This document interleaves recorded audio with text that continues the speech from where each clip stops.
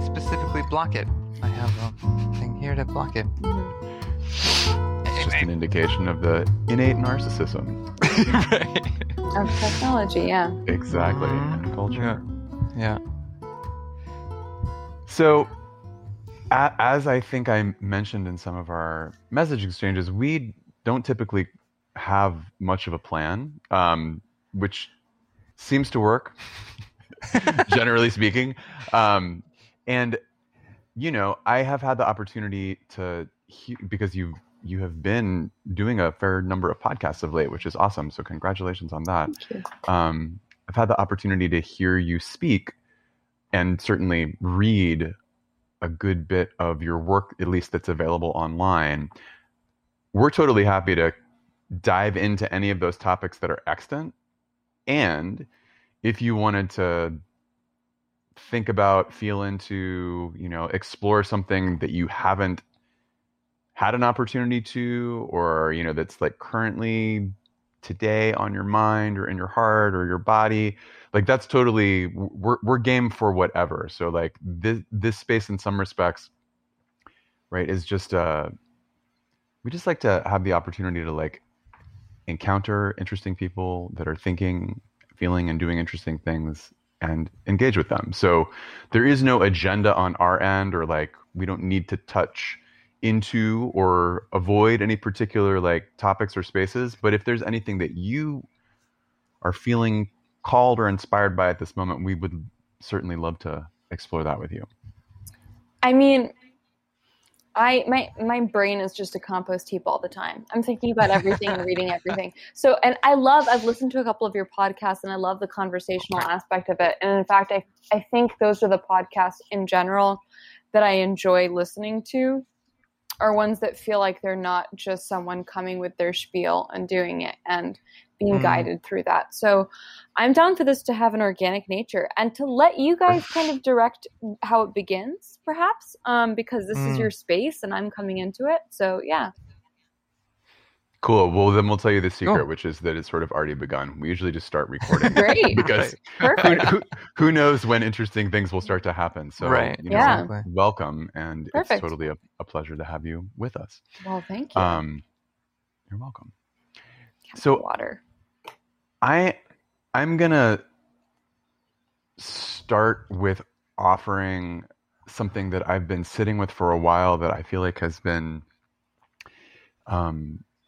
composted and catalyzed in new ways in coming into relationship to the work that you are expressing and that is coming through you. And so, I don't think, I'm not suggesting this as something like it's a particularly new idea, but it's deepening in me in ways that I think that you will potentially both appreciate and maybe resonate with.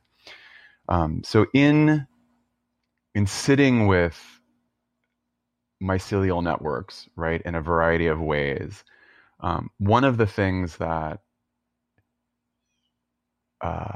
your work and also Merlin Sheldrake's work has really kind of like been turning up the volume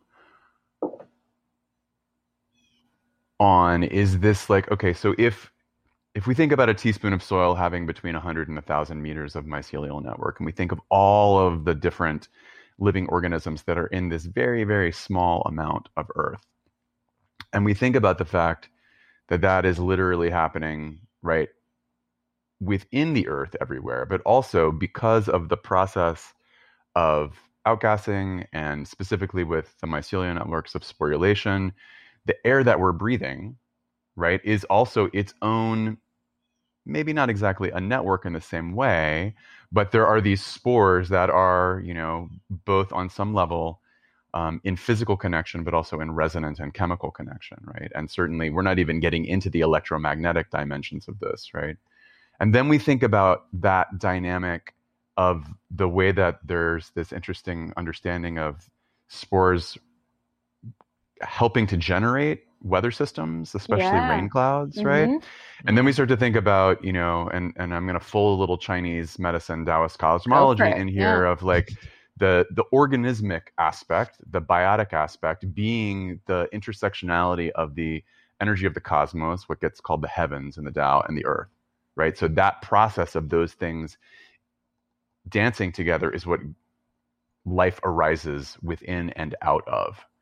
And so then I like take all of that and I just think about the process of breathing, and I think about what we're exchanging, right? And I think about how much of us is other than human. And I think about the research that, and I can't remember his last name, but there's a cat who did a lot of research on the mycobiome rather than the microbiome, right? So looking at the mycological aspect of the internal milieu.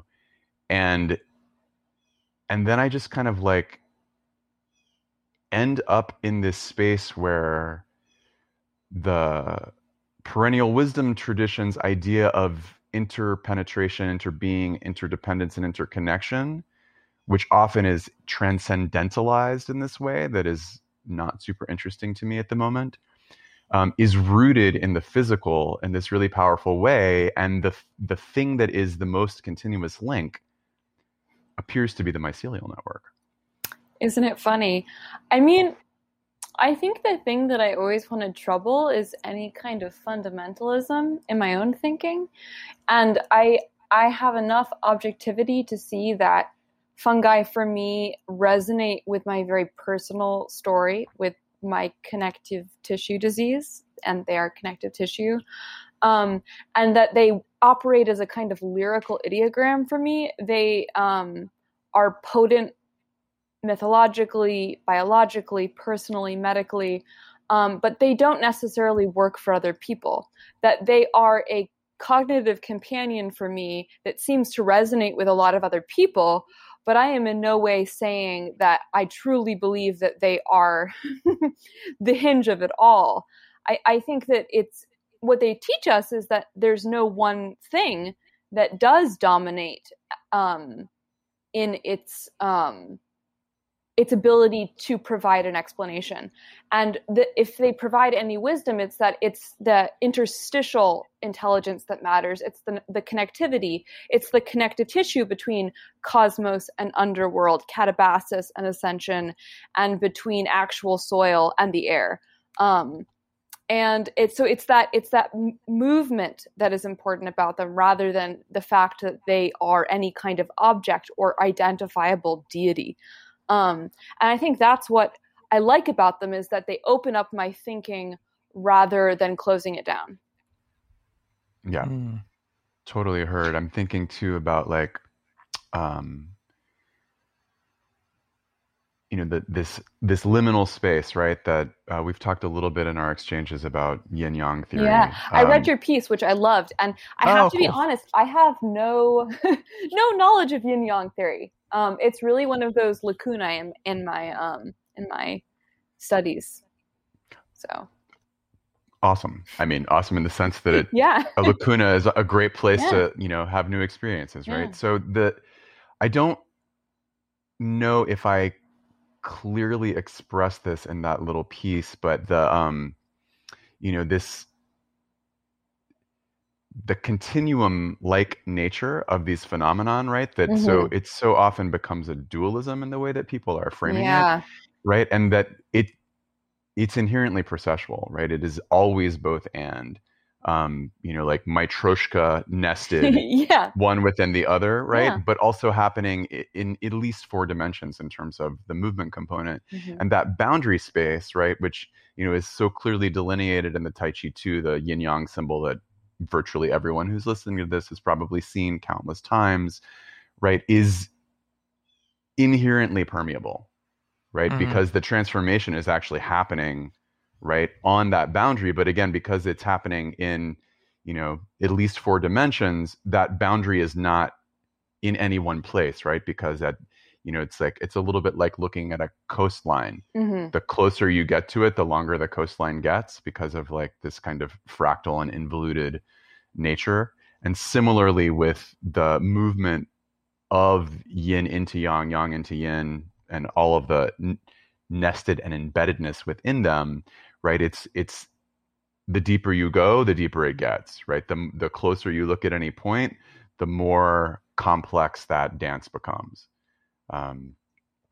which is I'm bringing up because I'm thinking both about what you were saying about the kind of interstitial liminality that the mycelial network points to, is evocative of, like wakes up in us maybe more, and that also in terms of like the non-hingedness of any one particular orientation as we're like exploring these different spaces really is it's super resonant with that dynamic in yin yang theory. Yeah, and I was thinking about, I've been thinking a lot about contraction and dilation and breath, and reading your piece on yin yang and thinking about these, I read a lot about quantum physics and the wave function, and thinking about how decay and growth also really function as facilitated by mycelium and microbes and smalls, really do exhibit that kind of breathing.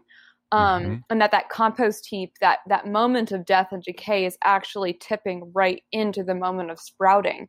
And that we're always kind of dancing between one kind of singular life and then like a polyphony of voices. And I think the fear that we have is that we are more than just an eye, that we are like, that we do have millions of bacterial cells in our bodies, and that we are constituted by beings we can't see and can't understand. And I think one of the things that I find beautiful that other people find frightening is maybe I'm being thought by something other than just me. A being that I have been spending a lot of time with and thinking about lately are locusts, which are truly, I'm sure you guys know about them. And how they're just crickets that kind of go through this wild transformation that's like pretty much unheard of in the rest of biology, where they actually go through a morphological change. And they exhibit this swarming behavior that is always on the edge of behavior, of disorder, that it's not like, and I think that's the thing I've been thinking about lately, is it can't be mapped. And it doesn't really fit into computer programs that they try to apply to it, like other swarming behavior. I mean, like bees and starlings, you can kind of begin to map how a murmuration happens. But with locusts, it's very strange, which is they seem to create, as they're falling out of synchrony and movement, they create more disorder. And something about this moment where they create more disorder brings them back into synchrony, which is this very strange dance. And so it's unlike the Schuling effect. Yeah, totally. It's a different type of chaos. And so that's an idea I've been playing with is what is generative chaos? What does it mean to be a person who's personally, I think that there's something to be said for always being on the edge of disorder. That if you let your life become too disordered, you can get tipped over really quickly. But if you're always like those locusts bumping into each other and creating these new unpredictable connections, you're like a biodiverse forest. You're more resilient, more able to adapt to forest fires, changing climatological conditions, human infringement. You can dance.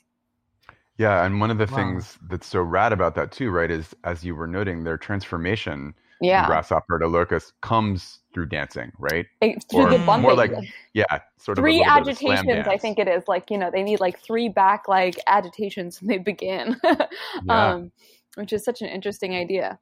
Yeah. Super interesting.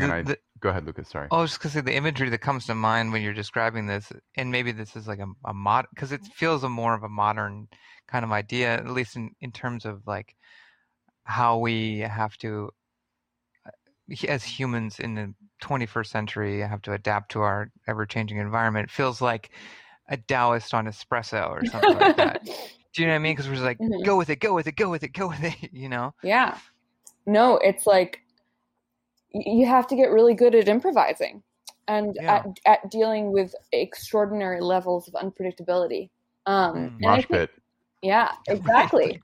And I think the one thing, having a really a health condition that is very unpredictable has kind of, I think, created a musculature in me cognitively at being like, all right, you have to be able to let your day totally melt and be able to ferment that and make something out of it. So there are a lot of things about it that I can't put into a story, but that's one story I could tell about health issues. Mm. Yeah.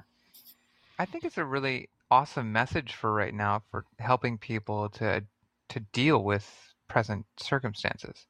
Because everyone's talking about, oh wait, when do we get back to normal? Oh, if we just like wear masks this long, we'll get back to Yeah. normal and all this. I'm like, dude, normal's gone. Or what you think of normal is not normal. Yeah. This is normal. Yeah. So, but if you can couch it in these terms, I think it's really helpful. I've been trying to tell my patients, like, guys, you just got to get good at surfing right now. Yeah, You good know? at surfing. Yeah, wave riding. There's so many metaphors that are Mhm. helpful for it right now. Yeah. Mm-hmm.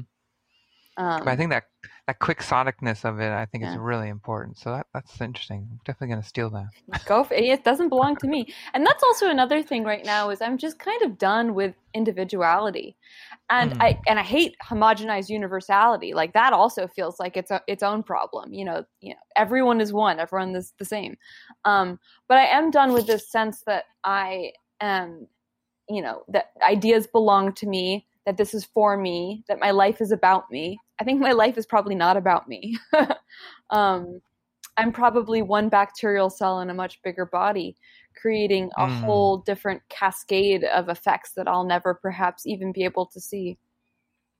Well, totally, because I mean, when we take like even the most limited deep time perspective, which is all I profess to be able to take, then, and we've said this, maybe you've heard us say this on this podcast before because it's something we talk about all the time, but like everything that's ever been on every level that we can conceive and not conceive all had to have arisen in the way that it did for us to be having this conversation right now. So how could I possibly think that I have some kind of independent free will, or that I'm somehow like I could live without the Earth? I mean, even if I could go off in a spaceship to Mars, I'd still have to take some version of the Earth with me and then try to turn Mars into enough of the Earth that I could live on it, which is its own weird, perverse set of ideas. But, at the same time, I bring it up because it's like there is no extricating this thing that I frame as myself from context that even the broadest context I can possibly be aware of is not broad or deep enough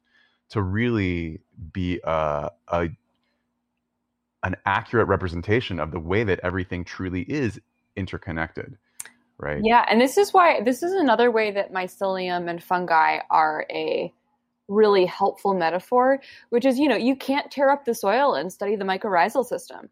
There's been actually this kind of real not block, but there's been a visual issue with demonstrating the Wood Wide Web and with demonstrating mycorrhizal systems because they're very hard to map without destroying. And because they're so inside the matrix of the soil, they create the soil. They take into context all of their different symbionts and mutualistic relationships. So how can you take them apart from those and then study them? And also another aspect is, you pour a fungus into an environment and it becomes something really different. Right. It adapts to that environment and to the nutrients and to the deposits of dead matter there. And when it fruits up as a mushroom, that's a mushroom that's a very specific representation of a place. That phenotype is going to look different somewhere else in a different ecosystem.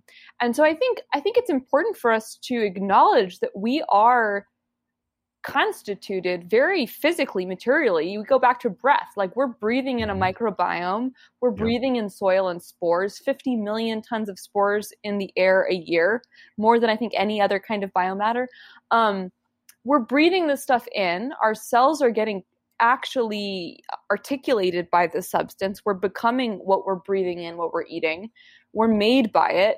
How can we exit it? And that can be painful.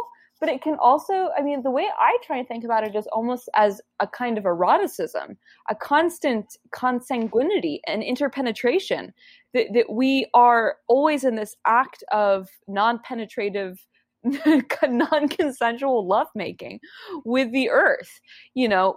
Every time our foot steps on the ground, we're sending messages through miles of mycelium. We're constantly affecting the earth and being affected and built by it. Yeah, and it's an interesting question, right? Like the consent question and the affected question, because on the one hand, you know, I totally hear and get that. And on the other hand, it makes me want to like dig a little into um, how we are so embedded in an anthrocentric view that like Yeah. those questions make sense from that point of view. And I think they're totally like real questions from that orientation. But as you were pointing out, if this idea of the individual in and of itself is something that uh, is problematic from a certain orientation, then it's like, okay, what happens when and because we speak English, it's really tricky, right? But what happens when we decouple that notion of selfhood as we inhabit it from this experience that you're describing? And so then it's like, what does that relationship start to feel and look like? And how does that shift how I might do my biology? And I might practice my medicine.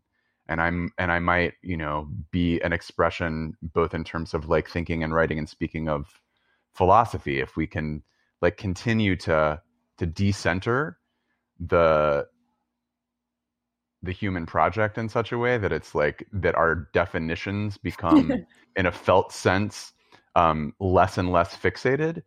I mean, I don't have any answers to any of those questions, but I think it's a fascinating web of inquiry, Yeah, I mean, I have no answers. And I want to go back to what you were saying about breathing and the contraction and the oscillation, because I think you do have to go between being an individual that needs to actually be in this body and do certain things, and then this larger sense of connectivity and of culpability and interpenetration. So I think as you said, like, it's never one node. It's the movement and the exchange between both, between being in culture, being inside a body, which does feel like a singular unit, and then the knowledge that maybe that's not always the most important story, going between stories. Right. Yeah. I mean, something I've been thinking about, like, so how do I apply this to my biology, to my medicine? I mean, I'm just trying to problematize my ideas of how healing happens and how activism happens, just because I feel like I've hit a wall in a lot of those ways. And I can either be paralyzed by that, or I can keep adding things to the compost heap. And one thing I've been thinking about is, okay, like, so the medicines and the techniques I've put into my body to heal connective tissue disease are not working. They don't work. They don't seem to work for other people who have this disease. And this seems to be a waste of energy. And so what if I started to really draw on other healing ideas and modalities from, ancient ones, whereby suddenly I'm healing connective tissue in the soil. Suddenly I'm fighting for the soil and saying, okay, the soil is also my body, and this is connective tissue too. Maybe this will have some kind of reverse flow back, a reflux effect of healing into my body that I can't quantify and measure, but is happening. So I am trying to think about healing as flowing past the borders of a self. Yeah, and one of the reasons why I often will sort of like harp on this decentering thing is because we're so good at being centered as an individual, right, bounded organism, that I think, at least for me, leaning into creating a greater level of permeability and spending maybe more time working into how am I networked rather than this kind of like inherent cultural imprint of how am I separate and individuated speaking of medicine, like, is it in and of itself a powerful medicine for creating more equilibrium, right, in that continuum of the bounded self, like, networked beingness kind of expression. But I love what you're speaking to in your own exploration of healing, looking into changing this relationship to soil and what happens if we start to transform things that are going on in the sort of perceived external environment. Because, I don't know, Lucas, if you want to take this riff, right? But there's definitely, this is in some ways what you're expressing is one of the oldest, if not the oldest, orientations within classical Chinese medicine, right? Is this kind of interesting, situatedness of the individual within the environmental context, and that illness is definitely not just localized in the individual, but like if we have climate factors, right? If you have crazy weather, you are going to see in people, especially people that have a particular type of pattern that might be related to that weather or related to something that is in correlate, sort of like correlatively related to that weather system. Like if it's really damp, for instance, to ground this a little bit, and it's really hot, there are going to be people that tend to have heat and dampness in their system in potentially an imbalanced way, who when it becomes hot and damp outside are going to have certain kinds of challenges that someone who was cold and dry might actually do really well with the hot damp, because it tends to be inherently harmonizing for the way that their system organizes itself, right? And so the medicine, right, which is one of these things that I think is getting talked about more these days in public conversation, it operates in different ways in different contexts, and it's not that there's a neutral value for whatever that intervention is, right? It's inherently contextual, and it's really about context and about dosage, right? Something that is poisonous in one dose is going to be exactly healing in another, right? Just like, Murarescu talks a lot about those wines that were so potent that they'd kill you. Oh, I loved all of that information. That was so funny. Yeah. Great yarn, the immortality key. So in any case, this, if I can make this make any sense, right? This dynamic you're talking about a bit about looking to healing as relational and as related to the environment, right? This is a huge part of what we look at in a classical Chinese medical framework, right? Is how are we situated within the environment, within culture, within, the intricacies of my internal milieu, both on a psycho-spiritual level and also kind of on the level we were speaking to a little while ago about, all of the beings that are creating me in my physiology and in my physical structure. Yeah, I mean, I always think it's kind of shocking when people think that a Eurocentric perspective on material reductionist medicine and science and academics is somehow the worldview, when it's actually a very tiny slice of knowledge that hasn't been around for that long, and that the predominant themes that have been around for thousands of years have been right relationship with land, healing the land, realizing that all of these rituals of understanding how you're related to the kin around you are probably the most important things you can do. And then we're like, no, it's actually this one little sterile cup of information. Not that there aren't some really good gems in there, but they just also need to be balanced out with different types of knowledge for different people with different constitutions. It's funny you bring it up. My friend is in the Taoist lineage of stone healing, and just she's working through a holographic home experience where she goes into people's homes and for people sometimes with health issues, and helps them work through the guas, I think they are, of your home, but in relationship with your health in general. And so that was my first introduction to that. But it was a really interesting thing to start thinking about. Yeah, my health extends past my body. My consciousness extends past my body. More and more science is showing that the way we think and exist is not necessarily a silhouette. Right. Yeah. And so health itself would necessarily flow past what we think of as being our boundaries. Sure, because, on some level, right,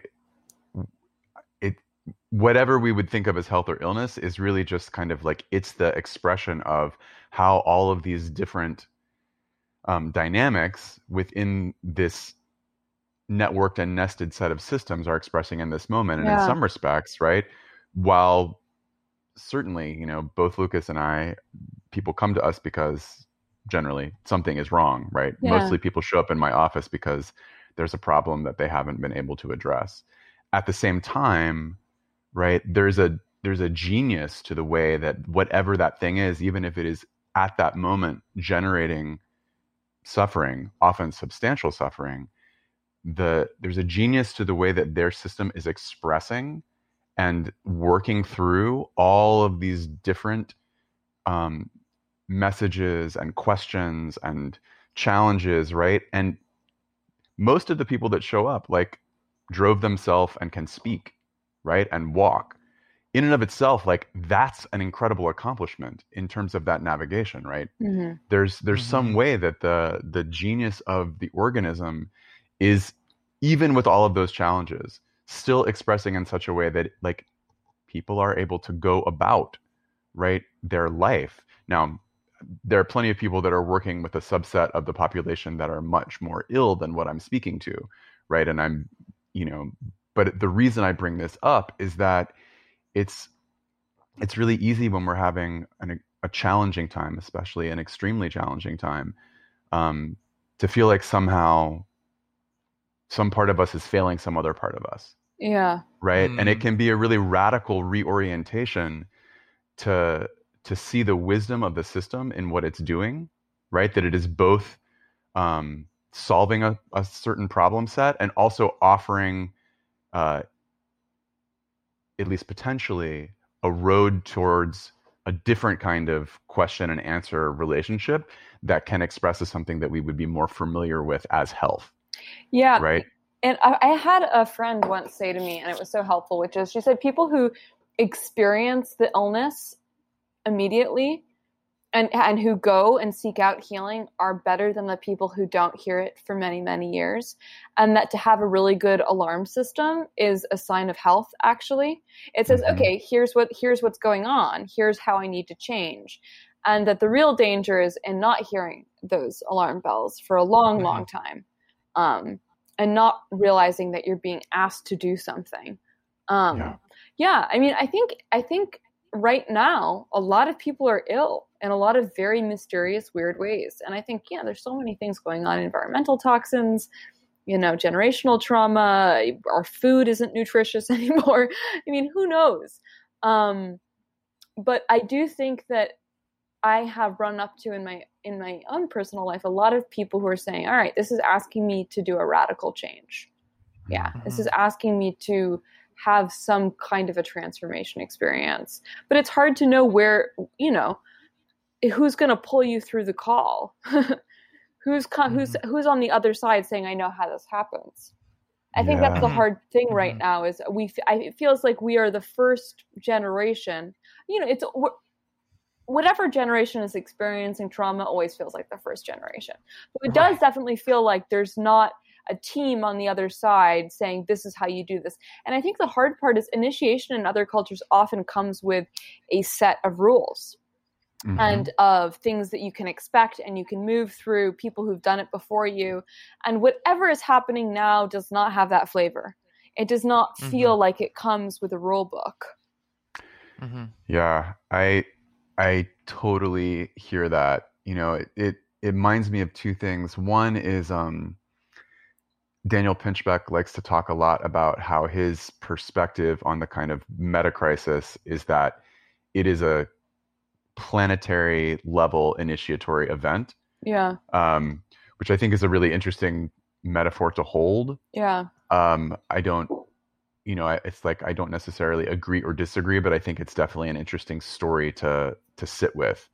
And when I think about that, so as you were saying, in many cultures, there is some set of protocols or rules or lore, and there are elders and ancestors that are like going to catch you on the other side of the initiation, even if it doesn't feel like that to the person being initiated. Yeah. But what happens when, where are those beings when it's planetary wide, right? Like, so on some level that makes me wonder, like, okay, so those beings have to almost all be within the realm of the spiritual, right? Rather than having anybody that can like literally catch you, so that there still may be plenty of support, but it's operating, at a level of the unconscious for most of us that maybe doesn't really feel particularly accessible. Yeah. I mean, for me, it's animals and plants and fungi, and it's the landscape. And I think that if I have anything to give to other people, it's just, all right, you feel alone, go outside, get to know a plant. Marry yourself to a mountain, get to know another type of being. And I think that personally, I felt pretty adrift in terms of certain kinds of experiences I've had just because people around me aren't having them. And the biggest help I've received have been from rivers, from woodchucks, from bald eagles, from interactions I've had with non-human life, and slow, weird, atypical, non-narrative interactions that have taught me in a way that is very hard to brand and to explain. It's non-transmission. I can't transmit it. All I can transmit is that I do think the mentors and the healers are out there, but they're not always going to be a human paradigm. Absolutely. 100%. Absolutely. I have a question. So how did you guys both individually get into medicine? Because I always think it's such an interesting choice to make. And a lot of times people are pushed by their own health. My story's not that exciting. It was through martial arts, basically. Interesting. Yeah. So like, I don't know if you've ever dabbled in the martial arts. Aikido, but like, that's it. Yeah. Oh, okay. Well, so that's a good one because I think if you have a good teacher, eventually it all sort of circles back around to actually like health and universal principles and like creating harmony. And so I was sort of on the cusp of that.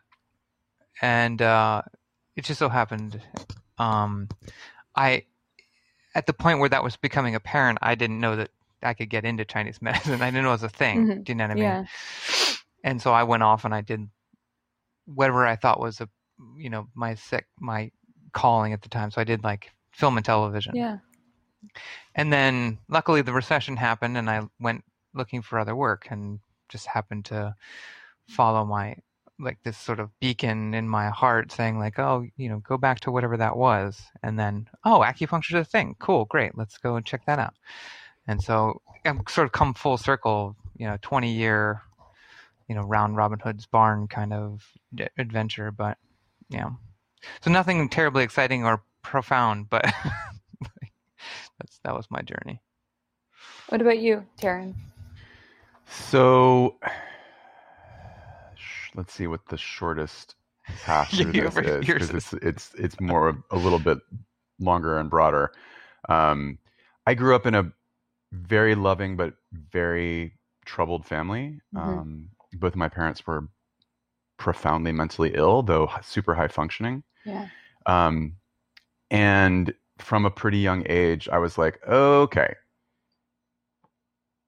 Like many of us, you assume that your family is the way the world is. Yeah. Right? Because you don't have anything else to know. But as far back as I can remember thinking, this might be the way the world is, but I don't think this is the way that the world should be. Yeah. Right? I've got to find a different way. So I was from a very young age, sometimes with some amount of skill, but mostly in a pretty flaily, chaotic kind of way, looking for ways to open my experience up and perceive the world in different ways.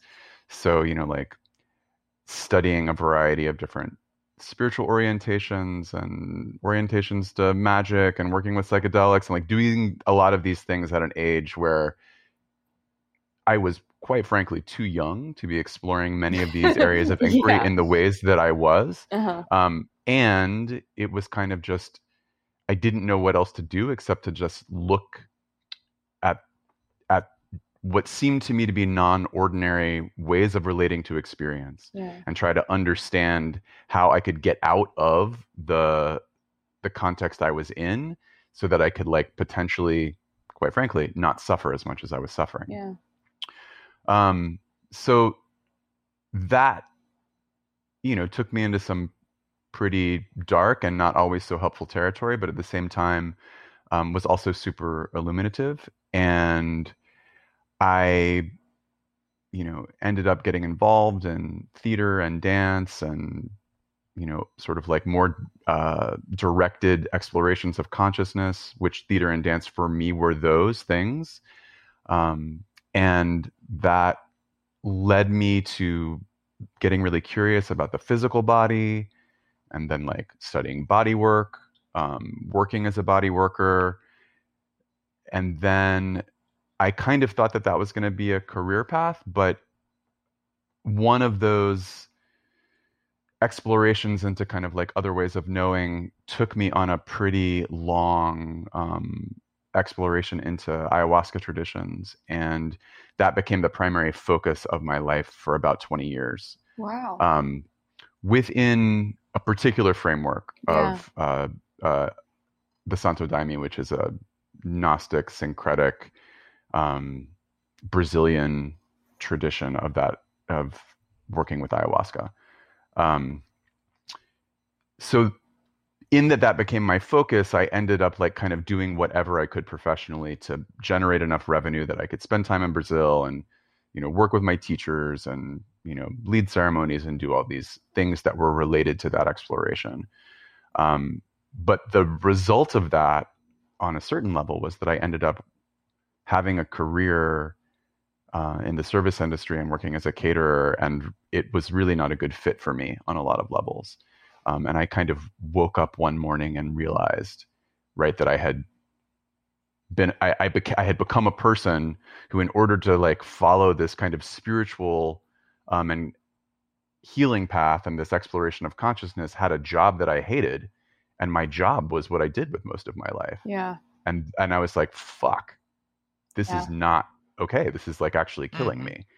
And that was the moment that I decided I needed to take a different trajectory and get back into focusing on healing, not only as kind of this umbrella for what I was exploring in my life, but actually on a practical level, like make it my vocation again.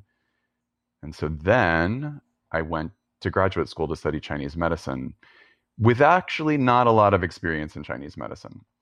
But my teacher at the time was somebody who was an acupuncturist and was in the kind of like first wave of acupuncturists in the US. And a long time ago, I had asked him if he thought that that seemed like a reasonable career path to pursue. And at the time, his answer had been, no, I think you should just stick with this kind of like, work you're doing with medicine, the spiritual work you're doing, with the mediumistic work you're doing. Like that's going to open up your capacity and ability to be of service to people as someone who's like a facilitator of healing. Like just go with that. So I just went with it because at that time, like, our relationship was such that if I asked him a question like that and he gave me such a direct answer, I would kind of just like roll with it without a lot of questioning, for better and for worse. When I asked him again, many years later, he was like, that's the best idea I've ever heard. You should totally do that. So I went to grad school, and it turned out to be absolutely the best decision that I could have possibly made, because it really took me on a different road that allowed all of that work that I had been doing, that in many respects was still in a state of pretty robust imbalance and disharmony in me, even though it had been very productive on a lot of levels. And it began to create this kind of space where I could really engage in a different kind of inquiry with both my own internal process and transpersonal processes, and also how to begin to work with people in a way that was more effective and more nourishing for both myself and for them. And so graduate school, as often is the case, was just enough of a beginning that I could get a license and really start to study. And so basically since then, I've just been trying to deepen my understanding of this medicine, primarily in clinical practice. Like I'm in the world of Chinese medicine, I don't even rank when it comes to like scholar, like student. And I study quite a bit, but like the people that are robust are like, it's kind of incomprehensible to me how dedicated they are to the scholastic end of things. And I'm definitely more in the like clinical, like hands-on, end of that spectrum. But still, you can't practice this medicine and not really be engaged with a sort of iterative cultivation of capacity and understanding, because otherwise you can't actually help people, right? There's always going to be something that's beyond your understanding, right? And it's generally going to come into your office at some point Yeah. and express. Right. And then, if you haven't, I mean, nobody can know how to handle all the things. So part of what we're, I think, focused on really learning into is like, how do you practically deal with mystery and indeterminacy in a way that might actually give you enough skill in navigating those spaces that more often than not you can be of benefit to someone who comes in seeking support and assistance. So it's a pretty cool project. Yeah. I've seen Chinese medicine deeply, deeply help people in my life. So it's interesting to hear a practitioner's perspective and to hear how you guys both arrived into that. I think if there's anything that we can do for each other, it's to midwife uncertainty, to be uncertainty doulas. Because I think that this is not a moment for answers, and an answer for one moment is not an answer for the next moment. And that is seeming to be more and more true. Can we live the question?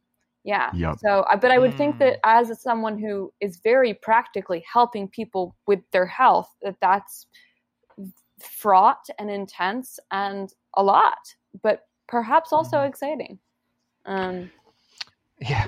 I think it's definitely all those things. I mean, mostly it's exciting. There's definitely waves and cycles where the fraught, like, often what'll happen for people, at least the people that I've listened to and spoken to about this that practice medicine, is like, you'll cruise and like you'll be pretty effective for a while, and like people will be feeling better, and then like something will happen and a whole new wave will move in, and like, and then you have to sort of reconfigure and decohere and recohere. And at the same time, like, I'm always somewhat reticent to say this in the most public of spheres, but the reality is that when it comes to clinical practice, I never have any idea what I'm doing. Now, I don't mean it's like the most hardening thing I've ever heard. Like, I feel like if every practitioner just put that, like, in any healing modality, put that on their like their calling card, I would say, I'll go to you. Okay. I mean, I do tell people all the time that, like, I'm like, look, you are coming to me. Not everybody comes to me this way, but like many people come looking for answers, and I'm like, I do not have answers, right? I have open questions. I have ways we can explore things, and I will be as honest with you as I can be. But if what you want is it's this and it's that, and here's the causal, chain, I was like, I'm not going to be able to provide those things for you. Generally speaking, most of the time, people that come in with issues do feel better, right? But I can't promise that that's going to happen, and I definitely can't tell you why, right? Like why you are having the experience you're having. I can talk about probabilities. I can talk about understandings. I can talk about connections that I have witnessed and I am witnessing and how they co-arise, but I cannot tell you, because almost everybody that's in pain wants to know, tell me what it's called, tell me why it's happening, and tell me the thing I can do. Yeah. Right. And I'm like, well, it's a process. It's not a thing. So that's the first thing we're going to have to shift, is that anytime we thingify, we objectify any phenomenal arising, we're no longer, from my point of view, within the mind of Chinese medicine. Because in Taoism, everything, there is nothing that is fixed. Everything is constantly changing, right? Yeah. And so if we're like, oh, it's got to be this, right? I'm like, well, I mean, cool. There are people that will tell you that. And they're probably certain that they're right. I am not. That's not what's going to happen here. I can't do that. I find that the people who are willing to say that or to give those explanations are just sort of oftentimes either they just want to make communicate simply to their patient base, or they understand the multitude of everything and the interconnectedness of everything, and they're just like, this is the base. This is like what I can provide, and that's it. Do you know what I mean? And I think that your perspective, Taryn, comes from a healthy respect for the complexity of the organism and the environment and their interplay. And like, I think the more we educate the public about that, the better, because the reality is, and I talk about this all the time, because it's, everybody always thinks like, well, I've been doing this, I've been like, eating cheesecake and drinking coffee for 20 years, never bothered me. I'm like, yeah, but that's also why we're here. Do you know what I mean? It's not that, it's like, snow falling on a tree branch and then eventually it breaks after an ice storm. It's like, year after year that thing's growing, nothing happens, sure. But the one year that there's snow and ice and snow and ice and snow and ice, then eventually the tree branch breaks. It's not that there's something within that one snowstorm specifically. It's like, no, it's a culmination of things. There's a tipping point where something actually reacts. So yeah, and I was reading that we're also like pin cushions of causality. Like one event is like so many different like pins of things that are causing it. And I loved that description, which is also like, yeah, it's like, okay, yeah, this happened and you do need to change your behavior, but it was also the culmination of all of these different events. Yeah. Yeah, I like that. Yeah, I know. As someone who's been to healing practitioners of pretty much every single variety, the ones that I always feel safest with are the ones who hold that uncertainty open, of being like, this is collaborative. We are trying to move energy. We're trying to make you feel better. We're not going to have any story about what's supposed to work. We're going to pay attention to what actually works. Right. Yeah. Mm-hmm. Well, so what do you make of this push for things to, we're recognizing the mycelium network and how amazing it is and how interesting it is. And it seems like that's become the new it thing. Like maybe all the answers are in that, maybe there's like, we can use mushrooms in our coffee now. Well, that's yeah. like, The and then thing we can that use it to sleep. I hate is when people are like, they thingify, this is the mushroom. We're going to plug it into every one of our problems, rather than saying this is an entity that is complex, that predates plants, that taught plants how to root into soil.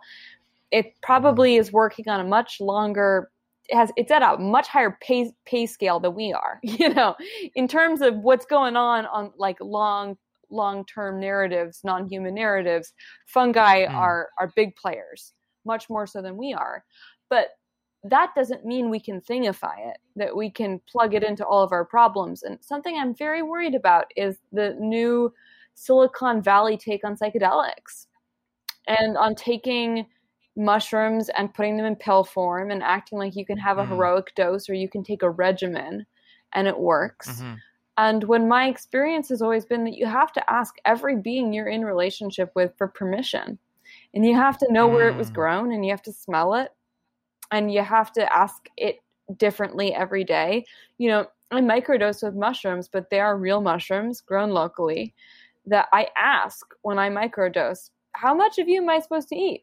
Am I allowed to do this today? What's going on? And I think that we try and simplify the directionality of these relationships with subject-object. And I see a lot of subject-object jargon about mycelium and about mushrooms and about psychedelics that I don't love.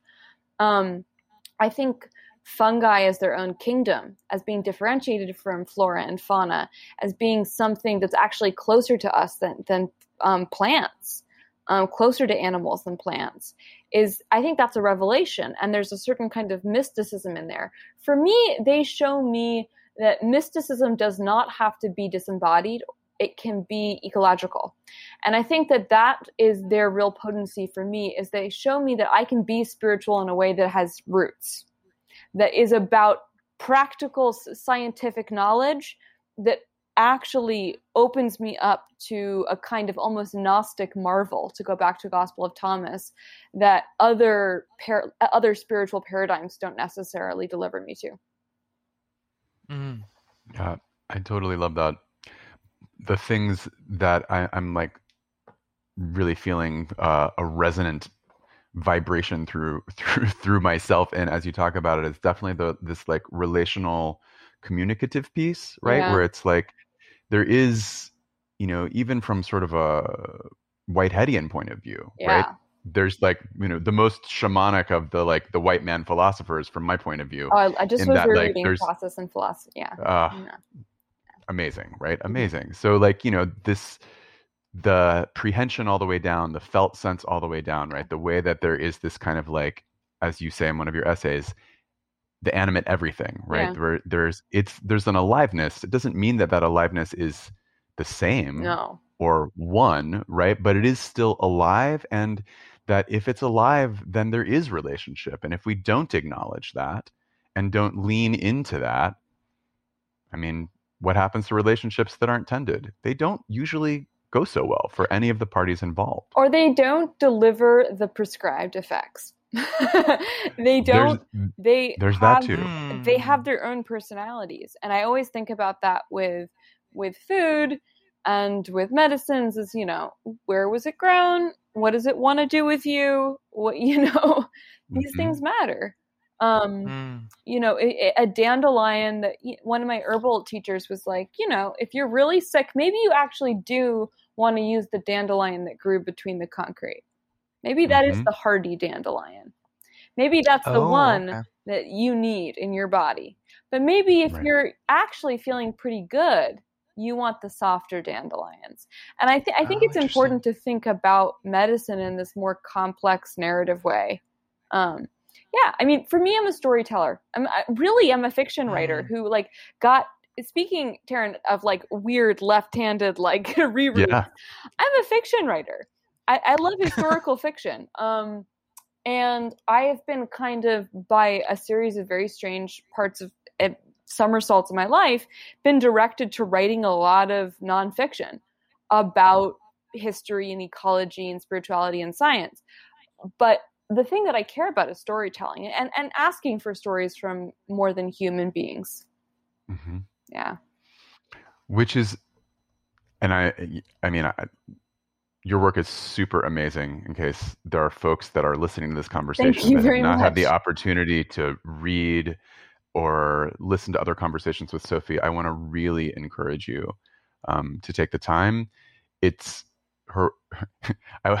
I don't know that I've ever said this before, but Sophie's work is brilliant and beautiful enough that even if you are not on Facebook, you might want to consider joining Facebook just for the purpose of reading what she has posted there, because it's really potent. And the lightning strike comes down and obliterates us all. Yeah, I'll take a lightning strike on that one. Yeah, I mean, that's a whole side note, which is like, I hate social media, and it actually has gotten me publishing deals, and I'm like, how do I deal with this? Wow. Well, my buddy Mushtaq likes to say that Facebook literally is the devil, and he's like, and you got to use the devil to do God's work. Yeah. He's a Sufi, so context for both devil and God and that, and like a big fourth way guy. But I mean, it has a place still, even if I totally agree with Jared Lanier that it's about as problematic as something can be. It's also, there's a lot of benefit that I think can come from that. So yeah, I'll say it again, as soon as you can, go check out her work, because it's really, really beautiful and potent. Well, thank you. They're gonna they're gonna be more than one book available soon. So hopefully I'll be able to actually just give people books. That'll be great. I'm looking forward to it. Yeah. I wanted to also continue to talk about these interesting connections between Taoism and the mycelial network and embodied spiritual practice, right? So one of the things that, and there's a fair amount of debate which we have avoided in many conversations, and I'll also sidestep this time, about Taoism and proto-Taoism and Taoism as a religion and as a philosophical system and the Yeah, I'm not equipped internal to have alchemy. this conversation. Mostly I bring them Neither up are because we. I'm like, there are people who want to have those conversations, and I'm always like, they're awesome and valid. It's not our jam here so much. But the work that comes out of the internal martial arts traditions that are very rooted in a practical relationship to Taoist philosophy and sort of an embodied relationship to Taoist philosophy is super powerful, and one of the most fundamental practices within that broad canon, right, is just sitting or standing and breathing into your dantian, into your root, right? So like the practice of being rooting and experiencing the root and the experiencing the human organism as the space where the energy of the heavens and the energy of the earth are actually in this kind of dynamic interplay and transformation. Like that's sort of the main inquiry, right? It can get expressed in a lot of different ways, and there's a lot of different opportunities to like hold that inquiry, but in the broadest sense, like that's kind of the entry point to that practice. And so it's, one of my experiences in exploring those kinds of practices is that the capacity for in a embodied or a bodyful, as Bonnie Roy would say, way, feeling into how networked everything is. It's really an awesome opportunity to increase that capacity in myself, and certainly seems to be in folks that I have talked to, a powerful way to do that in them as well. So it just continues to be interesting to see how like the mycelial on a kingdom level, the sort of like the psychedelic as one of the expressions of that kingdom, this kind of embodied bodyful spiritual inquiry, or maybe spiritual is not even exactly the right word because of the way that it's been kind of rarefied, and there's something that's a lot more eminent in the kind of spiritual exploration that we're talking about at the moment. But there's just this really beautiful intersectionality and interbeing to all of this that it's like every time I experience a new level of deepening in it, it like echoes back and echoes forward and orthogonally into all of these different ways of experiencing self and other and world that like continues to just blow my mind. Me too. And I mean, I think the thread of it that I'm personally really interested in is in fermentation and is in yeasts and this idea. I mean, I've long thought, this is my personal like little narrative storytelling thing, which is I think that we were domesticated by grasses, wild grasses, around 10,000 years ago. That's my feeling. No basis. But as a fiction writer and as someone who's spent a lot of time with archaeological data and done a lot of research and reading, and that's my feeling, is that we start to make beer and we start to make, I mean, it's our Immortality Key kind of walks through this. We start to brew graveyard beers and bake bread, which came first. We're not totally sure. I think the beer probably.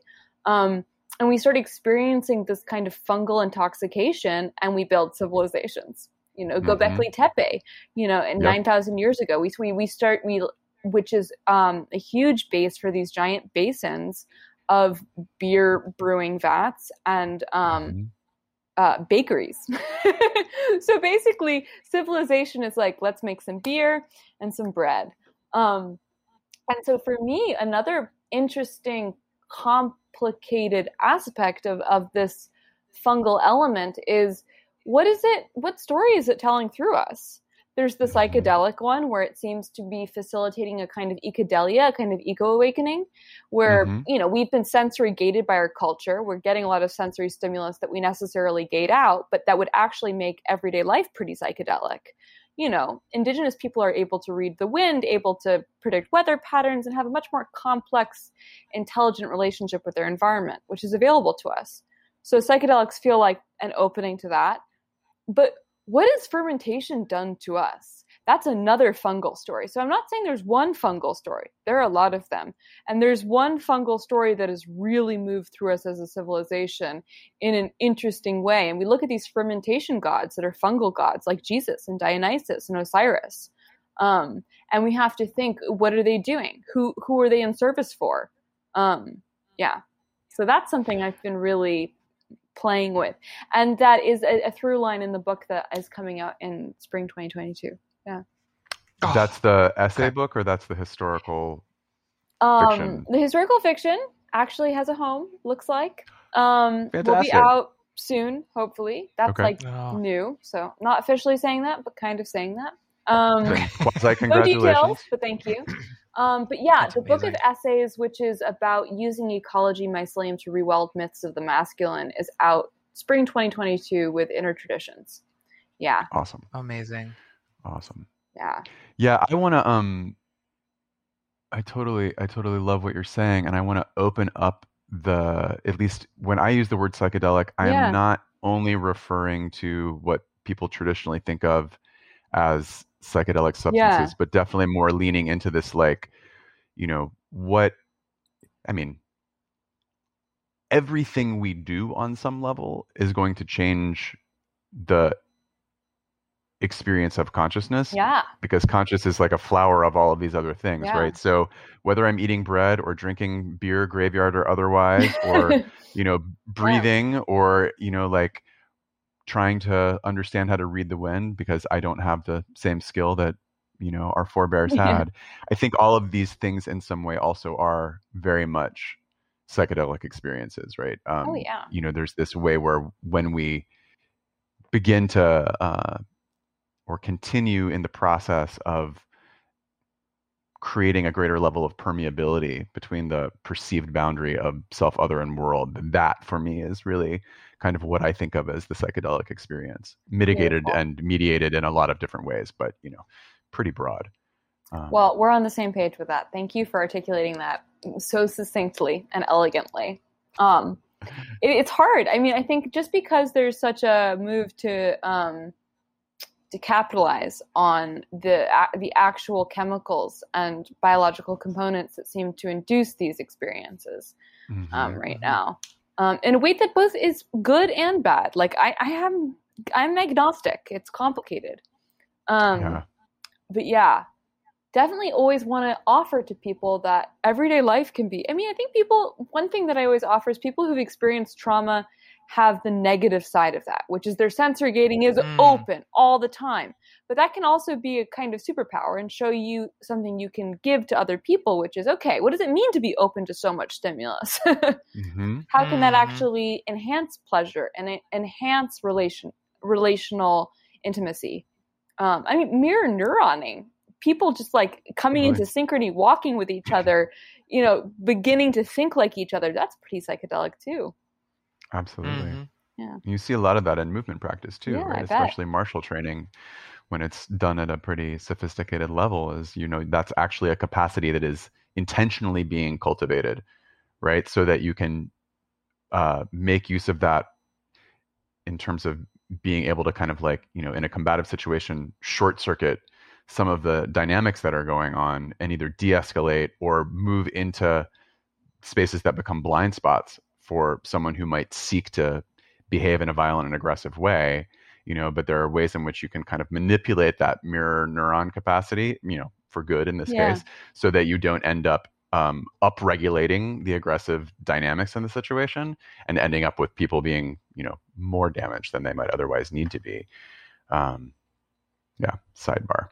No, and I actually think that's a kind of, I have a very limited understanding of Aikido and martial arts, but that is a my basic elementary understanding is like, how can I use the energy here to create more balance rather than than tipping it out of balance.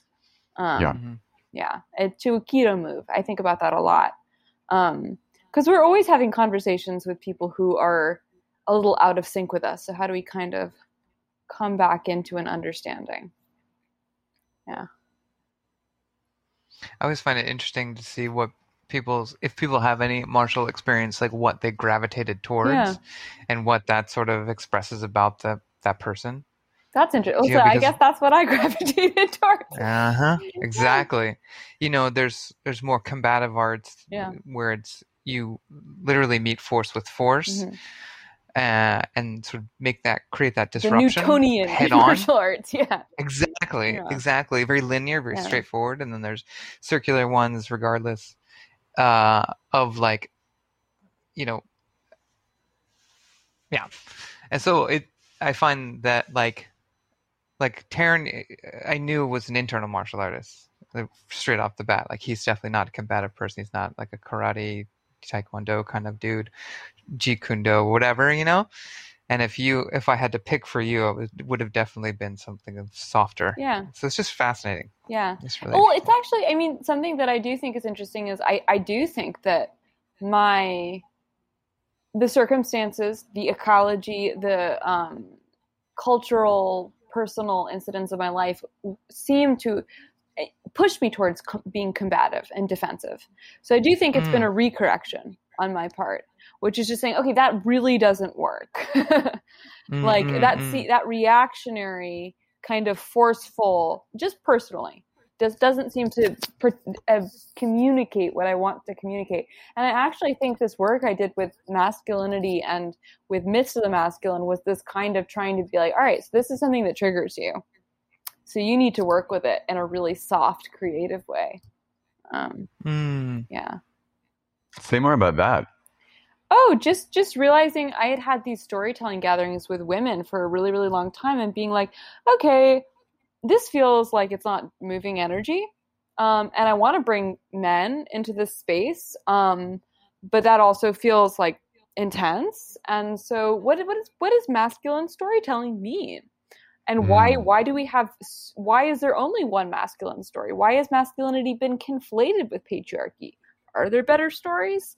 And then, I mean, I wanted to have this be initially this wasn't going to be a book. It was going to be events. You know, I write about mythology and read a lot about it, but mostly that goes into my historical fiction. But I wanted this to be participatory. But over quarantine, necessarily, it became conversations with other people, really deep research, and then it became essays. Yeah. So, but it was me forcing myself to do something in a different way than I would have normally done it, which is being like, why? Yeah. One of the things that I am curious to hear some thoughts on, if you have them, is the transition from orality to literality and, I mean, certainly historical perspective, but more actually, I think I'm interested in if you have thoughts on like that liminal space and how, you know, in a lot of your recent essays, you've been talking about what happens to the myths when they become written down and how that changes them into this kind of non-participatory expression. And so, you know, what's interesting, right, is always to read about a dynamic like that. Yeah. Right? As you're pointing out, these were going to be events, they were going to be conversations, and then because of the pandemic, they have transformed into essays. And at the same time, right, like, which I'm incredibly grateful for because I probably wouldn't have ever known about them as events, right? So it's super nourishing. And there's this like inherent, like there's just this interesting thing where you're actually writing about the problematization of writing. Oh, yeah. Within relationship to myth. And so I'm just wondering if you have, you know, thoughts, riffs on that, because it's a really interesting and like rich place of friction, it seems to me. Well, this is some place where I kind of want to point to Amanda Palmer as being a really big inspiration to me, which is I think that there's a real hubris to literary production and to this idea that you have to create in privacy or in small writing workshops with other writers, and that you have to keep your work secret until it comes out. And I actually think that weirdly enough, I've never had a more participatory, ongoing, generative experience of writing than I have. And I shared, when I first started writing these essays, I shared them online and had immediate feedback of people being like, this works, this doesn't work, this is wrong, this is what you should listen to, this is what you should read. And that as I was writing these essays, they were changing and being revised, and they were moving with the project and with other people, and people were coming. I mean, it was a really kind of wild experience. It was like a party, and I had invoked Dionysus, and Dionysus was my like inspiring theme. And so it really felt like it was this weird, like that social media, as being something I've been very averse to for a long time, suddenly was showing me that, yeah, the written word can be very calcified, but this community can help your work become agile and become a polyphony of voices, diverse, sometimes contrapuntal, sometimes coinciding, diverging, that it created much more flexible thinking for me. And I actually have been thinking going forward that, and Amanda Palmer really, as a writer and as an artist, really has for a long time demonstrated what is it like to think with community, to share, to be, okay, I'm in process, but this process should probably take into consideration my readers. And so side note, so these projects that I've been doing for the past couple of months have been very interactive and in a generative way. Right. And that I do not think I would have arrived at certain types of thinking had I not just put myself out there and been corrected and been shown how to think in more lively ways. But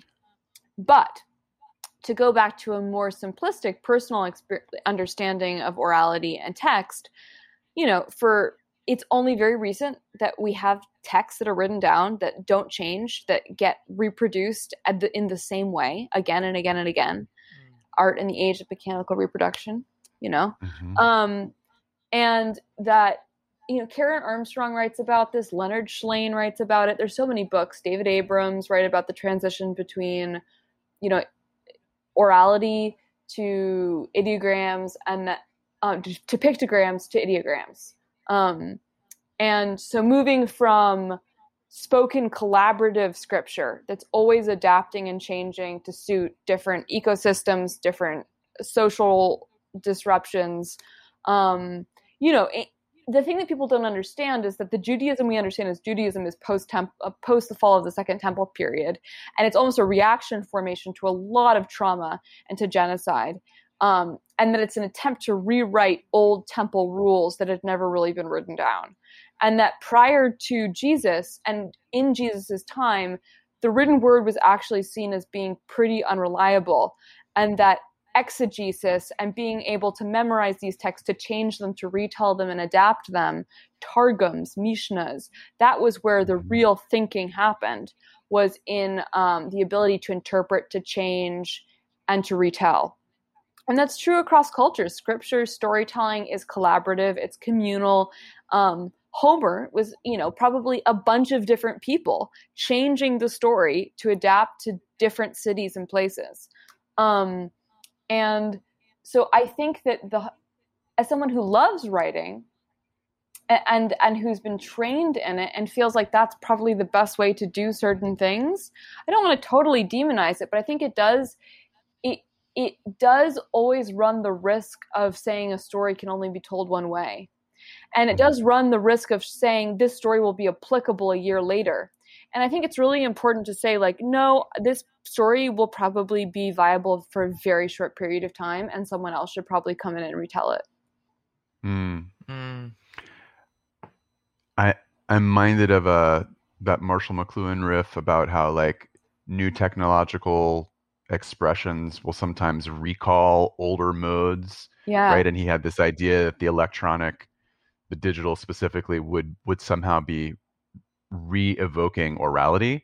And so as you were talking about your experience of, putting this work out there and then all of a sudden having like all of this different participatory input was really, I was just minded of that pretty strongly. No, it's something I want to write about someday. I don't feel like it's done yet, but it's been so it was an interesting. So I've written a lot of books. I've ghostwritten for a long time. Published a lot under other people's names. I've written my own book that was 900 pages, very researched, very literary, very secretive. And, no one else except like other writers and my agent read it.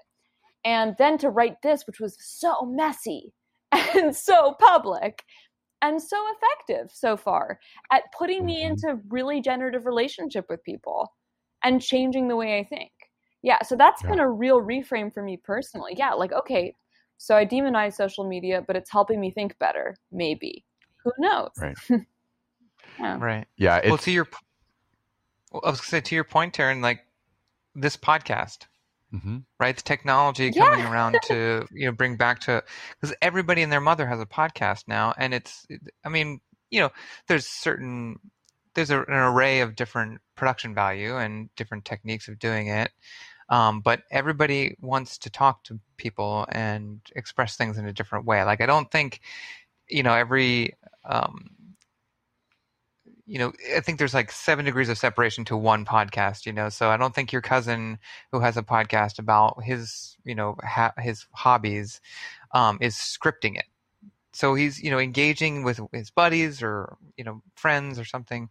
And it's an alive, evolving conversation. May not be very interesting, but, it's at least alive. I've been thinking a lot about podcasting because I think I learn best orally, personally. I read like an insane amount and I love reading, but I think I learn best when I listen to things.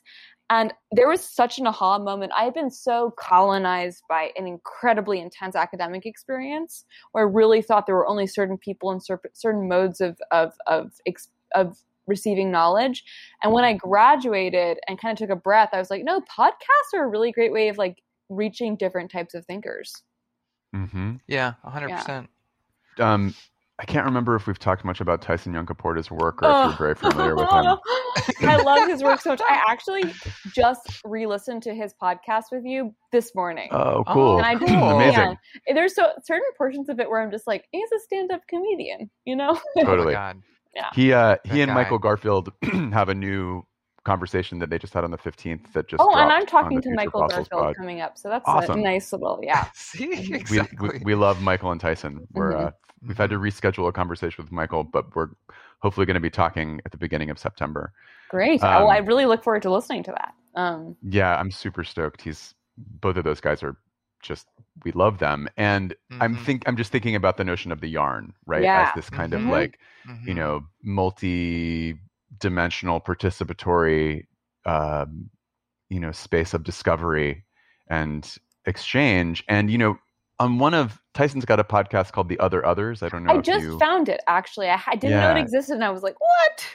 It's super interesting. And at one point, I think it's when he's talking to my buddy Glenn Murphy, who's a martial arts teacher and practitioner and science guy. And Tyson's basically like, I'm not reading right now. Like, if somebody sends me an idea that's interesting, I reach out to the person whose idea it is, and I ask them if they will talk to me about it. Yeah. No, I totally respect that. I'm not either oring, right? But I love it because I'm just like, yeah, dude, like, this is a moment where the opportunity, even for folks like me and Lucas that don't have the kind of like reach that somebody like Tyson or Michael or yourself does, the opportunity to connect with people who 10 years ago would have seemed like they were living in some other universe, but potentially connect with them and have an actual conversation about whatever it is. Like, it's, I think it's maybe less even than the 7 degrees of separation of the podcast, right? It's like, for so many people, somebody who knows them. And like, people seem to, maybe this is pandemic related, maybe not, be mostly pretty amenable to having a conversation. Well, here is my big thing that I've learned. I think best with other people. I just do. I think best in conversations like this. Thank you. Thank you. And I think one of the problems of the pandemic initially was I thought, okay, how am I going to keep thinking? Yeah. So I think, and I've always been stunned by how gracious my favorite writers and thinkers have been when I have bugged them. So I can only think that they want it too. They want to be bugged. Yeah. So Tyson is some ways amazing. I feel like, what were you going to say? Oh, I was just going to say, in some ways I kind of hope that this is our podcast can be like an example for what people can just do, or a revitalization of like the old way we used to communicate. Yeah. Which is like, when I was growing up, that's what we used to do. We would just sit around, get into a little bit of mischief, and just chat. I mean, I grew up in rural Pennsylvania, so like there wasn't much to do otherwise. But we would have extensive, long debates with a small group of friends, and that was fundamental to my development. Me too. Yeah, and I mean, the one element that is hard is I love hosting. And I love making food, and I love the whole hoopla of that. And I do think that there is a certain element that's hard to recreate with podcasting or these Skype and Zoom events where you can get people to admit things and talk about things they don't necessarily talk about in podcasts when you create real intimacy in that like primal hut, like together. And I do miss that. I do miss that, I love talking about magic and ghost stories and weird stuff. And so that's a little harder to get people to talk about. Yeah. There's this concept in Chinese medicine where, there's on a certain level you need to have a reserve. You need to have something that's kept hidden and secret, and that's fine.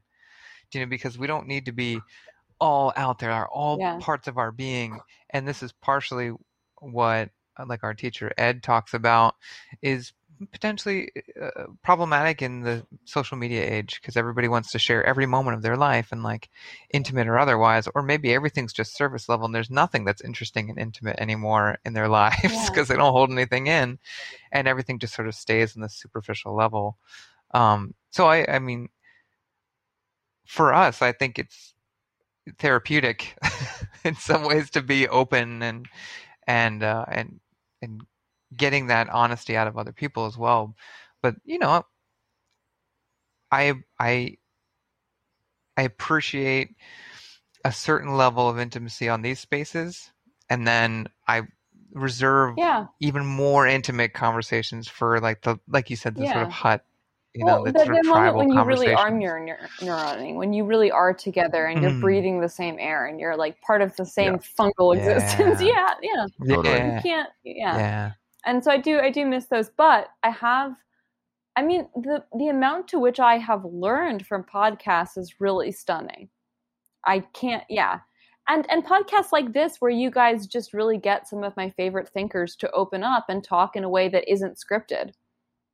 Like the scripted conversations are boring, because like, here's the thing. Someone has a book coming out. They know their shtick. They do 10 podcasts. You listen to one of them. You don't need to listen to any of the other ones. Yeah. And I mean, I think that has merit for sure, but it's definitely not. I mean, it's a little bit like listening to an audiobook. Like I love listening to an audiobook. It's super helpful. It's definitely not the same thing as the kind of like, interaction where you end up going somewhere that nobody could have expected, and you couldn't have gone there except in that moment with those folks having that conversation.